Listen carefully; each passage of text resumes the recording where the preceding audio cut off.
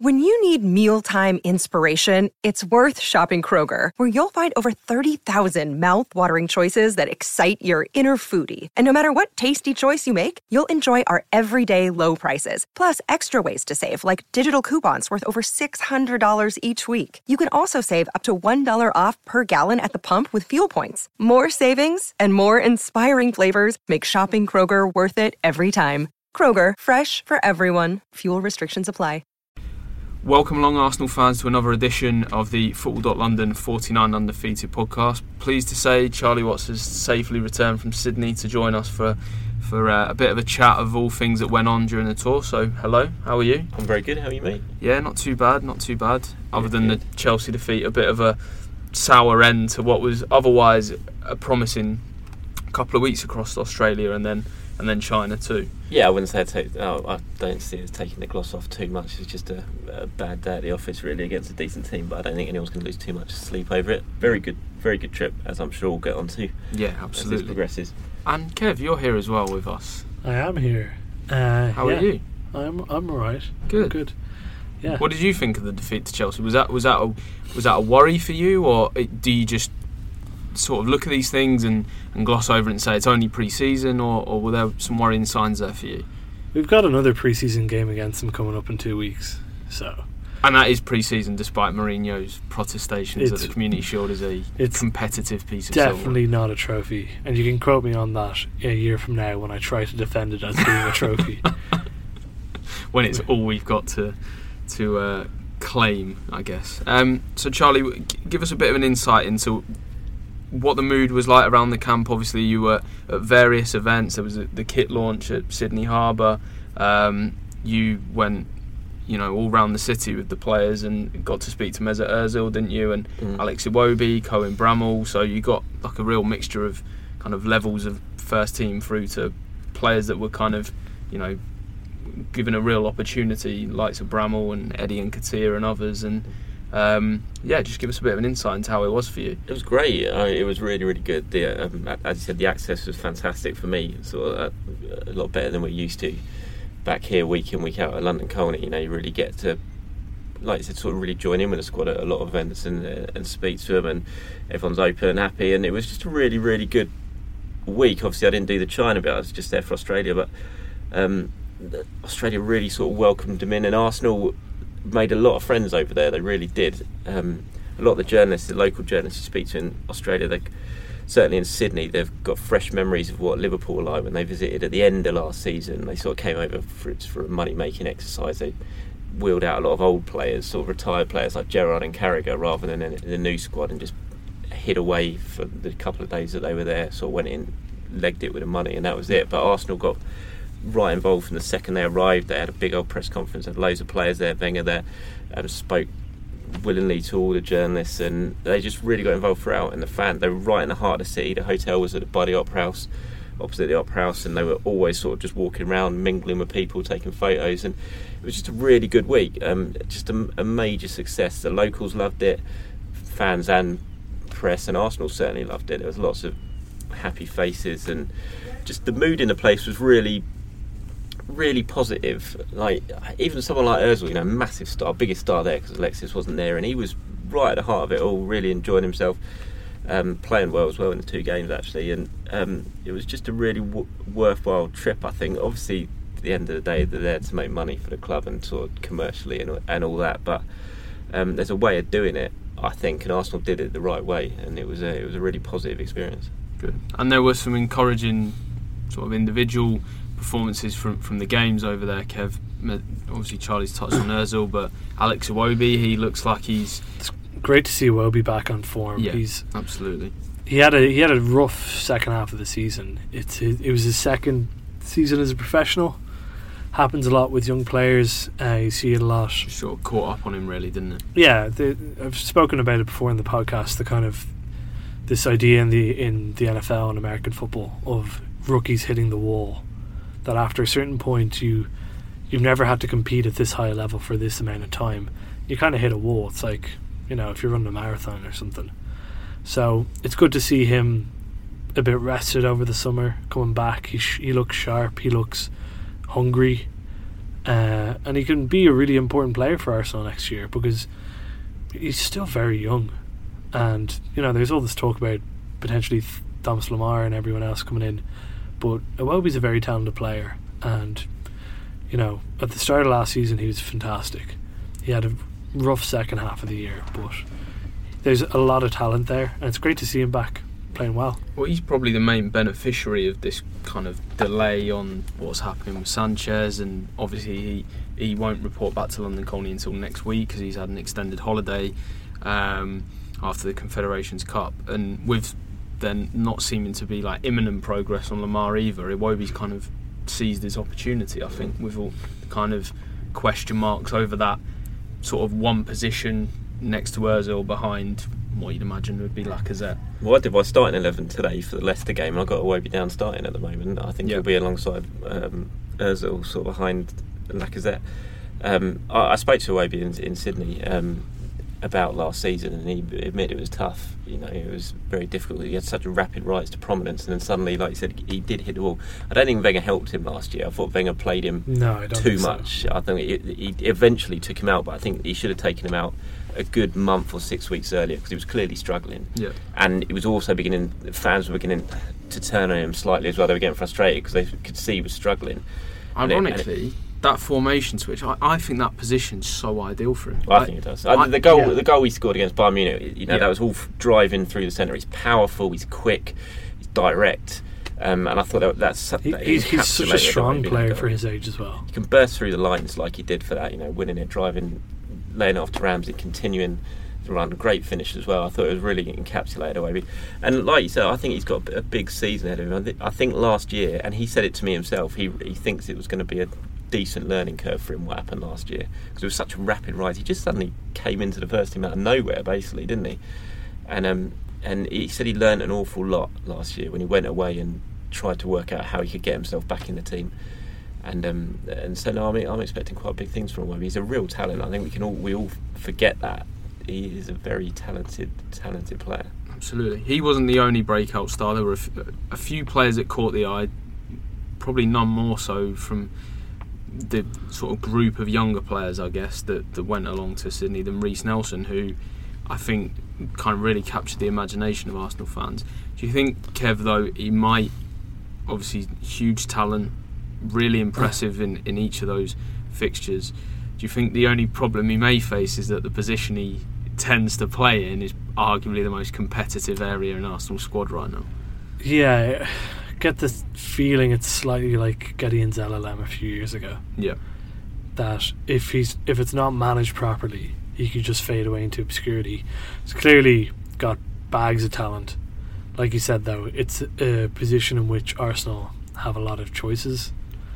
And Zelalem came along. How many years ago was that? 3 years ago? Longer than that now. So, he played against 4 or 5 years now. Yeah, against Malaysia. Yeah. Yeah, he's absolutely phenomenal. He was just spreading passes wherever the hell he wanted to put them. Unbelievable. Like, not even just unbelievable for however old he was, 16 at the time. It was just a brilliant performance in general. At the same time, though, it's encouraging that he's playing in a position that's fairly unfamiliar to him, right wing back, and he didn't seem phased at all. Not at all. I mean, he was playing against poor opposition. The game against Sydney was fantastic. He just lit up the place every single time he got on the ball. The crowd got on their feet. But even against Chelsea when he came on, to me, there was like a real noticeable lift in how Arsenal, the speed of the passing was better. He was getting on the ball and running at players. He plays without fear. He will take you on as soon as you get it. His first thought is, I'm taking you on and trying to get into a dangerous position here. And whether it'll stay like that, obviously he's young and he's got that in him at the moment. And whether he stays like that as the coaching and getting drilled into it and everything. But do you want that kind of natural instinct? You do, and Arsene Wenger spoke about it in a press conference after. He said sometimes there are 17, 18-year-olds who've just got that in them. They get the ball and they just want to get forward. And he says that Nelson and Willock, because Willock was very good as well. And Nelson certainly took the headlines, but Willock had a very good tour. That they're two of those sort of players, those just talents who just make things happen and want to make things happen when they're on the ball. He's got it all. Obviously, now it's just about how his career progresses. And like Kev said, the Zelalem example was great because we all thought when we saw Zelalem then, wow, this kid's going to make it. He's a new Fabregas, blah blah blah. And look at how his career sort of panned out in the years following. So, and he had the talent. That was undoubted. He had the talent. So it's all out how it's managed now. But he certainly was one of the big bright spots in that tour. There's no doubt about it. He made a very, very good impression and did himself no harm at all. Ironically, look at the central midfield options available to Wenger at the moment, and you'd think you could probably do with a Zelalem there at the moment. I'm beginning to get slightly worried that they're leaving themselves a little bit short in that area. There's been obviously rumours El Neni possibly going to Galatasaray. Wilshere's future is very much up for debate. If you think that you're removing those two players from the first team equation, you've got Granit Xhaka and Aaron Ramsey, who are your first choice pairing. Beyond that, Francis Coquelin, and then you are looking at fairly unproven players. Maitland-Niles has had some first team exposure, but it would be a gamble to be playing him frequently. And when you've got a Europa League campaign coming up, I just look at that area of the team and I do think Arsenal look short there at the moment. Well, there's a running joke for the better part of a decade that Arsenal were a team of centre midfielders and no one else. And over the last 2 or 3 years, we seem to have stopped buying any sort of centre midfielders. I honestly don't think that a centre midfielder pairing of Ramsey and Xhaka is good enough. Even forgetting the depth beyond that, which there is very little. Cazorla's out until November, potentially longer. I don't think that Xhaka and Ramsey are there yet, either of them. Is that the area of the starting 11 as you look at it now? Let's say okay, we'll come on to Sanchez and Lamar in a bit, but let's say Sanchez stays. Is that central midfield the one area of the team that you think needs strengthening most above any other right now? It depends as well on if this is the year that Wenger finally follows through and puts Chamberlain as a centre midfielder like he's been saying he would for the past however many years. So maybe that's his plan. I don't know. I think if Wilshere does go, I don't think it's going to be a massive loss in terms of squad depth because he wasn't there last season. True. I do think it would be very sad if he left. But did that lack of options beyond Coquelin and El Neni tell quite a bit last season? I think Wilshere would have played a lot if he was here last season. I think he would definitely, but mainly because of Cazorla's injury. I think Wilshere is. When you look back on it, you think if he'd have stayed, he'd have actually had a lot of game time. He's by far the closest thing we have to Cazorla that isn't Cazorla. I mean, when he was playing in that deeper role, certainly with England at that time, he was playing very well a few years back. He got all those man of the matches in a row playing there. I think Arsenal will sign a central midfielder before the end of the transfer window. Wenger's certainly looking, from what I understand, that he believes he needs a bit more physicality in there. Seri's obviously been linked. Carvalho has been a long-running target, and Arsenal has certainly been watching him for a good few years. I think there's a few doubts with Wenger in terms of how he sees him, though. So whether that actually is something they push through and actually complete the deal remains to be seen. But I'm pretty sure Arsenal... In addition to Lamar? Yeah, in addition to Lamar. I think they will try and get a more sort of energetic, ball-winning, destroyer-type midfielder, and I think they do need one. I agree with Kev. I thought Ramsey and Xhaka ended the season very well. The formation switch helped him. Having an extra central midfielder central defender behind him last year helped him, and I thought they were very good. I thought Xhaka was arguably our best player in the last couple of months. He played really, really well. But I'm not convinced that they are a central midfielder pairing that are going to help you win something, or certainly help you get into the top four. I think you can get through them too easily and get at the back four, get at the defence too easily. It remains a kind of central midfield pairing that at home at the Emirates, when you're dictating the play and dominating possession, that's perfect. But when you're under the cosh and you're under a little bit of pressure, is that the kind of midfield pairing that's going to dig you out? Exactly. And the problem is, if Ramsey's not scoring, he's not really doing a whole lot, to be honest with you. Agree. I think the signs are good with Ramsey though at the moment. I think he was very good in Australia. Yeah, I agree with that. I've gone to bat for him many, many, many times, even back before that unbelievable season he had. But I'm losing faith a little bit that he can turn it around. He's just so undisciplined. Yeah, But that last season, he ended the season really well last year, and it was really interesting. Like the cup final against Chelsea, the formation was so interesting because Ozil was playing deeper than Ramsey. It was almost like, and it worked perfectly. Chelsea couldn't pick Ozil up; he dictated it, and Ramsey was a real threat, obviously popping up and getting the winner. And it was a really interesting setup. I thought Ramsey and Ozil were the only two players that looked even slightly at it against Chelsea. To be honest, I think he's had a good pre-season. I get what you mean.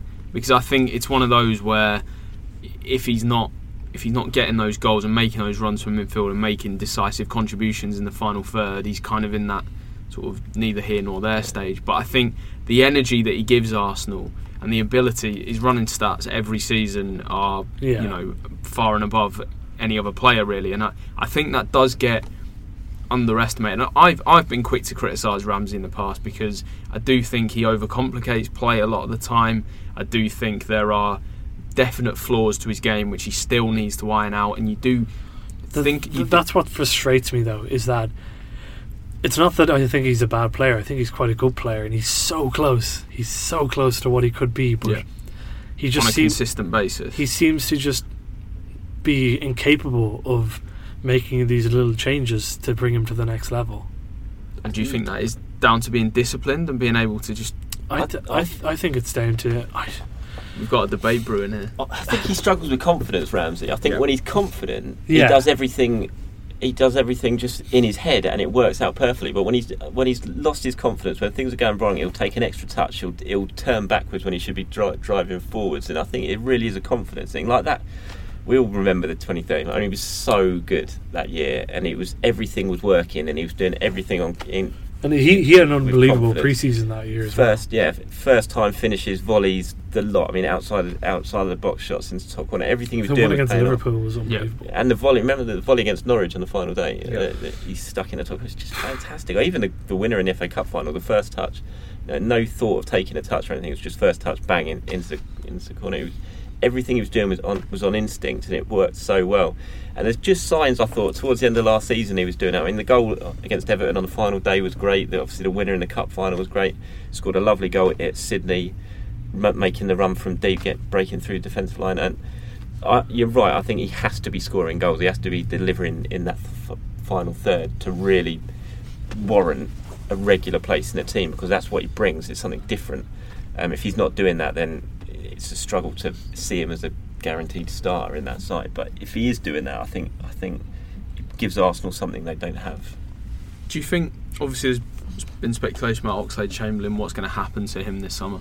Do you think the fact that he can play central, and there have been some murmurings that Lamar, if he were to join, could be seen as a central midfield option? I personally still find that difficult to see from the performances I've seen of Lamar. I do look at him as a player that wants to get forward and make goals and be part of, creating and scoring. He's also very small. Yeah, exactly. Which I know we have Santi Cazorla, and I know that having small players, doesn't necessarily hold you back there. But he's 5'7", 5'8". He's very short. It's like Kante. Yeah, but I don't see him in that mould. I think it's the skill set more than anything else. I think he fits into one of the two behind Lacazette. He doesn't fit into one of the holding two in front of the centre. And also as well, Lamar and Lacazette supposedly quite close friends in the French setup and stuff. So I almost feel like you need that connection between those two players. And I think Ozil would thrive if this is going to be Sanchez leaving. I guess that complicates things. If Lamar arrives and Arsenal remain and continue to be saying and briefing that there's this hardline stance on Sanchez, he's not going, we're happy to see him go into the final year of his contract. What's your gut feeling on it, Charlie? Do you think if I think he stays. I think it takes a massive bid for Arsenal to do. I wouldn't say 100% he stays, but if someone comes in with 70-80 million, then I think they'll probably do business. But right now, certainly in Australia, all the talk was that Arsenal aren't going to sell. They're not looking at selling him, and when he comes back, they're going to tell him exactly that. I think they look at it as, if he stays, they've got a very good chance of getting back in the top four, and then you're earning yourself 70 million next year in prize money anyway, guaranteed. So you could take 50 million now, but if you sell Sanchez, are Arsenal going to finish in the top four next season? Realistically, no, they're not, because he's that important to the team. And then they lose out on the prize money. It's a bit of a risk and reward strategy, because obviously you could not take the money and then still finish 5th next year and you lose out altogether. But if you decide no, you stay in and we get top 4, then you're earning yourself 70 million anyway, and you can walk away on a free, and at least then you haven't lost the money. It's interesting though that they perceive him as a player whose love for football and desire to play football has just got this, appetite to always be out on the pitch and be, scoring goals and contributing. I think that almost plays a part, and that Arsenal probably look at that and think he's not okay. He's a player that throws his toys out the pram a little bit, and he can be temperamental, but he's not going to be a player that's going to kick up a massive fuss and not want to play football and never be in the right frame of mind to be out on that pitch, because everything previously suggests that it goes completely against that. He's someone that loves playing football. Yeah, I don't think he's an Adebayor or a Nasri type who would be disruptive and willing to, like. The reasons Sanchez was sulking last year were when he was substituted. He just wants to be out there. He was getting mad when he was being substituted with 5 minutes to go in a game when we were 4-0 up. He was furious about those kind of substitutions because he just wants to keep playing. Like the description people always say is that he's like one of his own. He's like one of the Labradors. He's like Adam and Humber. Yeah. He just wants to run. Yeah. Like that's all he wants to do. Because there's all these stories about him on his days off. He'll come into training anyway, and they'll have to assign someone to look after him to make sure that he's not going too hard on his rest day. He's just like a physical freak, basically. He just wants to exercise, to play all the time. Got a new girlfriend now, though. Might want to stay at home a little bit more. Well, Liverpool fans will tell us that she just wants to live in London, and that's why he's never going to move to Liverpool. Do you remember that saga when Alexis left Barcelona and Liverpool fans were adamant that they still maintain that that's why he's not a Liverpool player? It's just purely because of his girlfriend. Nothing to do with the fact that Liverpool are not going to win anything in Arsenal. Kind of do now. Cups anyway. That's such a convincing argument. Thomas Lemar, then, it sounds as if he's become the kind of the principal priority for Arsenal in the remainder of the transfer window. Yeah. Is he what they need? No, in the way that what Arsenal need is, someone like Lewandowski who's going to guarantee a certain amount of goals. They're hoping that Lacazette can be that kind of guy. I was working out in my head whether we've done a podcast since he signed. I can't remember if we have or not. I don't know. But here's your opportunity to. I don't want to get into that. I want to talk about Thomas Lemar and how he needs to sign for Arsenal, because he will keep up the fine Arsenal tradition of signing ridiculously good-looking players, which is the most important thing in my opinion. If he does join and Sanchez stays, I'm not convinced he starts. Well, he's only 21 though. He's an investment. But he would want to come in and he start. But he's a significant investment. Yeah. And if that is and that's why I think some Arsenal fans fear is it another situation where they buy Giroud, Podolski, Cazorla to precede, preempt Van Persie's sale to United. Arsenal have always maintained, off the record and on the record, that Lemar is nothing to do with Sanchez. It's not a case of one in, one out. Simultaneous. They've absolutely maintained, from, like I said, on the record and off the record, that they are not linked at all. But I do completely agree with what you're saying. Unless it kind of depends what formation you're playing as well. Obviously, the three at the back. Then you've got the two holding, which we know they'll be, and then you've got, at the end of last season, it was Ozil, Sanchez behind Giroud or Welbeck, wasn't it? So now there's not many positions there, is there? But the weird thing for me is Kolasinac was a signing that almost encouraged this new formation, whereas Lemar is a signing that would discourage it, because I think that the only obvious place for him to go is that Sanchez position. So you're then removing Sanchez from the equation. Lacazette will start. But there's no debate about that whatsoever.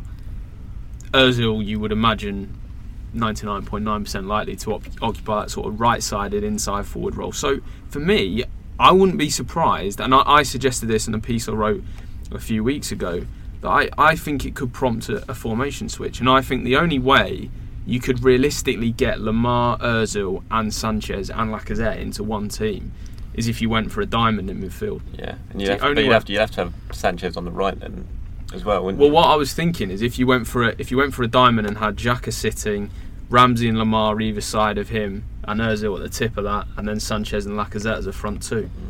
That's the only way that I can see all four of those players combining. Would Sanchez and Lacazette work as a front two together? No idea. Wenger doesn't like Sanchez up front. You know, even last year when he was scoring goals, he doesn't like him because he always says that he drifts over to the left and kind of loses and takes himself out of position.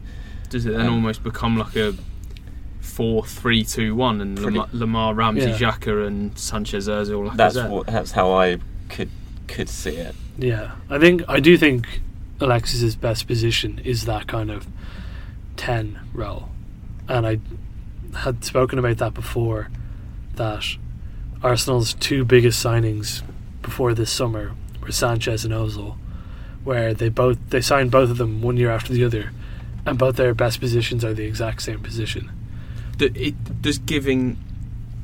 That's why I think the three at the back work so well. Yeah, because they're both quite central then, aren't they? But yet they have that ability to kind of roam into spaces. So I thought it worked really well, especially with Ozil. I thought that formation change worked really well. I thought it was a very good end to the season. So yeah, it's a tough one. I mean, just today though, Monaco have said that they're not selling Lamar. So I mean, Leon said that about Lacazette. Do you think it's a game of brinkmanship on it? Monaco said that about Mendy. Absolutely, yeah. They said it. They said business was done after Bakayoko, and then they sold Mendy. It's all a game of brinkmanship. It's about getting the best money, isn't it? Man City went and stumped up 52 million to get Mendy. Yep. And you got to think all the talk at the moment with Arsenal is 50 million, 45 million, 50 million for Lamar, and if Mendy, a fullback's going for 52 million, it just doesn't sound enough money to tempt Monaco into business. I don't think the 80 million figure that's been bandied about is accurate. I think 60 million gets him. Yeah, 60 million gets the deal done for me. It just depends if whether Arsenal are that. It's a significant investment for a 21-year-old who broke through last season. Had a great season, don't get me wrong, and I think the thing that a lot of buying clubs see, why they see Monaco as such an attractive, sort of hunting ground for players, I guess, is that Champions League. They're proven in the Champions League, went all the way to the semi-finals. They had that settled team and players flourishing in it. Obviously, knocked out Man City, Dortmund as well. What I want to know is how many of these players on this Monaco team are just perfectly fine players who are playing in a very good team to make them look better.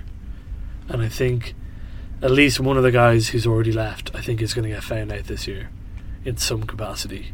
Which one? I don't know. I'm still not overly convinced by Bakayoko. I'm not convinced by Bakayoko, and I'm not that convinced by Mendy.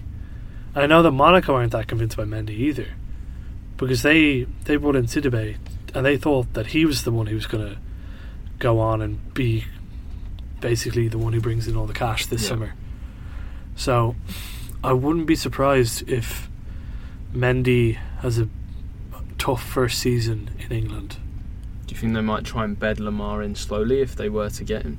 I just feel possibly, like... but I don't think he'd want that World Cup year, isn't it? And exactly. It's the last thing he'd want. As potentially a club record transfer, can you realistically... I think you can. I mean, they bedded Xhaka in last year, didn't they? And he was big money, and he didn't throw him in at all, did he? It was frustrating at times. You wanted to see more of Xhaka, but he then Xhaka threw himself in too many times. All the time. Just a quick word on outgoings as well. There's obviously not been much progress. Wojciech Szczesny's completed his move to Juventus, which I think we're all collectively baffled by, but I think if we open that can of worms, we could be here all afternoon.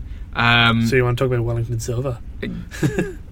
I think that is probably an even more complicated can of worms to open, but we've got the understanding that it was a sell-on clause and never a buyback clause. That's what Arsenal were insisting to me yesterday, as all the jokes were going about how it was almost the classic peak Arsenal. You could get buy a player back and get stuck with him. But it's going to be peak Arsenal. I mean, they've confirmed today that Carl Jenkinson, Matthew Debussy and Kieran Gibbs are going to play at Boreham Wood. Now, if that's not an opportunity to force them into the front of the shop window, I really don't know what is. I can't believe they haven't just given Debussy a free transfer. No. I don't understand why they can't come to some sort of deal, just get him off the books, free up the space on the wage bill and let him move on, because every single year it seems like he's going somewhere and then it breaks down over his wages. So it's clearly he's not willing to take a pay cut anywhere, and no one else is going to give him the money that Arsenal are going to give him.